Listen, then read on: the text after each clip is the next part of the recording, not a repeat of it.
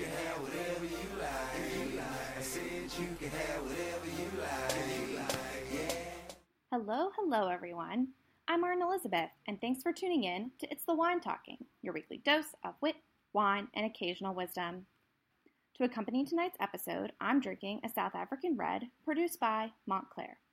I don't know much about this wine because the entire back label is written in Thai, with the exception of the English words fruit wine, a description I find mostly terrifying.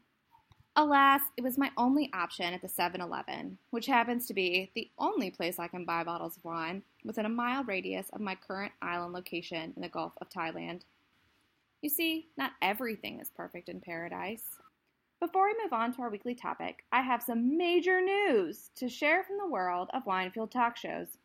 The Wine About It video series, one of the key inspirations of this podcast, has gone on what BuzzFeed is calling a hiatus, which is really just a fancy, non-committal way of saying that Matt Bellassai has become a big internet star and wants to ride his wave of fame as far as he can take it. As he should. However, he's probably not coming back. Matt's show had a ton of fans who are now wandering the interwebs trying to decide whom they can turn to. So here I am. What good timing. In case you're new to the show this week, welcome, and I promise not to abandon you by becoming famous so quickly. Seeing as I don't have the backing of a major media organization, it should take at least 2 years before I become such a big deal. A girl can dream. Now, let's kick off this week's topic. Unsolicited advice for aspiring restaurant owners. You may be asking yourself, why should anyone be listening to Arden? How is she qualified to give this kind of advice? For starters, rude. Secondly, eating is my number one hobby, followed closely by drinking wine, obviously. Some people enjoy mountain climbing, some knitting, others playing the ukulele. I enjoy food. I come by this honestly. My family's most frequent conversation topic at breakfast, lunch, and dinner is what we'll be eating for the meal ahead. We are on top of dinner reservations and always know which day of the week our favorite restaurants have half-price wine night. Thankfully, we won the genetic lottery when it comes to metabolic speed, or this hobby of ours could become a much bigger problem. Moving to San Francisco after college only encouraged my inner fat kid. Fortunately, or not if you ask my waistline, I fell for someone with an equally strong love of food. Miles and I made our way around the Bay Area food scene for 5 years, happily arriving to an hour-long wait at our favorite brunch spot, mastering which places offered call-ahead seating, and where best to stand to swoop the first available seats at the bar. If eating is my first hobby, and drinking wine is my second, swooping seats in a crowded restaurant or bar may just be my third. Though I guess those are really just different components of one activity. But if proclaiming myself an enthusiastic foodie isn't enough to make me a restaurant expert in your eyes, you might be interested to know that I began winning tables while still in the womb.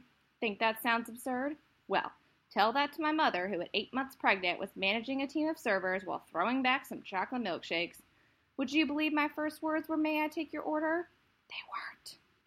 In addition to my in utero experience, I had a father who managed and owned restaurants throughout my childhood, waitress experience that began at age 8, child labor laws be damned, and a career highlight of serving Desmond Tutu his dinner. I think you'll be hard-pressed to find someone with a better restaurant resume than mine at 22 years old. All this is why I feel that it is my duty, nay, obligation, to share my advice on behalf of diners and the families of restaurant owners everywhere. My first tip should come as no surprise. Don't serve sad wine. I realize that technically speaking, there are 5 glasses of wine in a bottle, and I hear you when you say you don't want your bartenders overpouring, but when I choose to order a glass of wine instead of a whole bottle to share with others or my imaginary friend, I should be rewarded for my efforts, not tortured for my restraint. When you bring me that precisely measured 4.5 ounces of wine, it looks sad. Makes me feel sad. I don't want to be sad. I love eating, and I came to your restaurant to be happy. So can't we just enjoy our time together? And if a 6-ounce wine pour is all it takes to make me happy, don't you think it's worth it? Hey, if you get me a little tipsy, I may even order a dessert, if there's creme brulee. Tip number 2. If you call something special, it better be. I just can't even, with restaurants listing out our special sauce as one of the ingredients of their world-famous hamburger. You know what's not special? Thousand Island dressing. You know what you created when you mixed ketchup, mayonnaise, and pickled relish together? Thousand Island dressing. I know a special sauce when I taste it, and I am not impressed by your unimaginative concoction.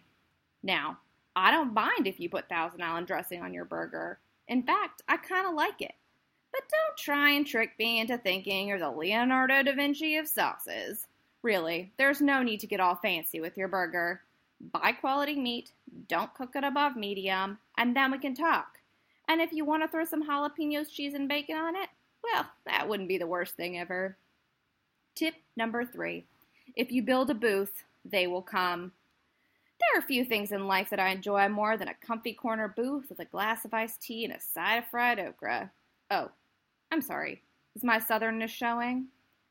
I know the wood and wrought iron furnishings of that artisanal spaghetti shop down the street are blowing up your Instagram feed right now. But you know where I won't be ordering my pasta? From a tiny wooden stool perched at their bar where I have no place to put my feet. I just can't eat like that, and frankly, no one should. In my experience, the apex of restaurant seating is the booth. I believe it, my food-loving family believes it, and 80% of people that I've seen come into restaurants believe it. If you are a server who is assigned an area of the restaurant without a single booth, you can expect to make less money that night. If you were a hostess who dare seat people at a table with chairs when there's an open booth in eyesight, you better just start prepping that booth because they will be asking to move. People like to be comfortable when they eat. Some of us, even as grown adults, may even like to sit crisscross applesauce in the privacy of our inside booth seat. Don't hate these people. These customers will be the ones who stick around to order more drinks. They'll make reservations for birthdays and anniversaries. They'll tell their friends about how much they love eating there. You can bet they'll mention the booths. And as for the people who are happy sitting on a cold, hard slab of wood, simply inform them that you offer takeout if the perfectly cozy atmosphere doesn't suit their hipster disposition. Tip number 4, keep it simple. Despite what your mother may have told you, you are actually not good at everything you do. If you have Italian, Mexican, and Thai dishes on the menu, how am I supposed to believe you're good at any of it? And not only do I seriously doubt the quality of your food, I'm frustrated that you put me in such a difficult position. I inherited my grandmother's deep-seated fear of missing out. So when choosing one entree means saying no to 3 dozen others, my FOMO flares up. Figure out what you and or your chef are great at, whether that's creating recipes from seasonal produce, frying chicken, or whipping up a mean batch of vinegar-based barbecue sauce. Then do that. Just that. Give me 4 entree options that you're really proud of, and you'll never hear a peep out of me. Well, unless you've ignored tips 1 through 3. And finally, tip number 5, never, ever open your own restaurant. Don't do it. Those are the words I scream at friends, relatives, and people I've just met when they tell me that they want to open a restaurant. I yell out of love and consider it my ultimate mission in life to discourage people from starting their own cafe, bistro, or diner. Why? Because owning a restaurant is brutal, and even the best culinary and business minds tend to fall short of success.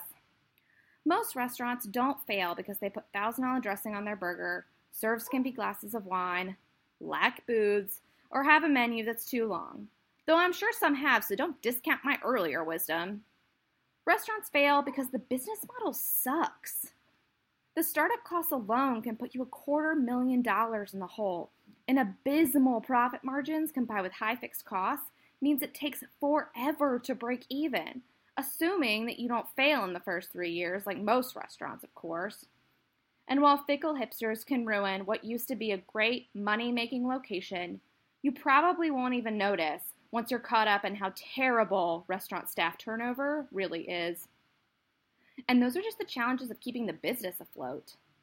I speak from experience as a waitress and a daughter when I say that restaurant ownership will completely take over your life.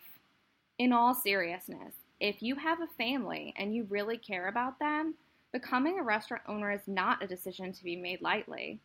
The long hours, the missed vacations, though you may forget what those even are, the 4 a.m. calls from the alarm company, and the stress of trying to build a successful business when the deck is stacked against you.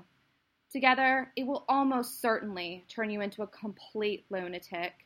Don't believe me? Just read the Anthony Bourdain book, Kitchen Confidential.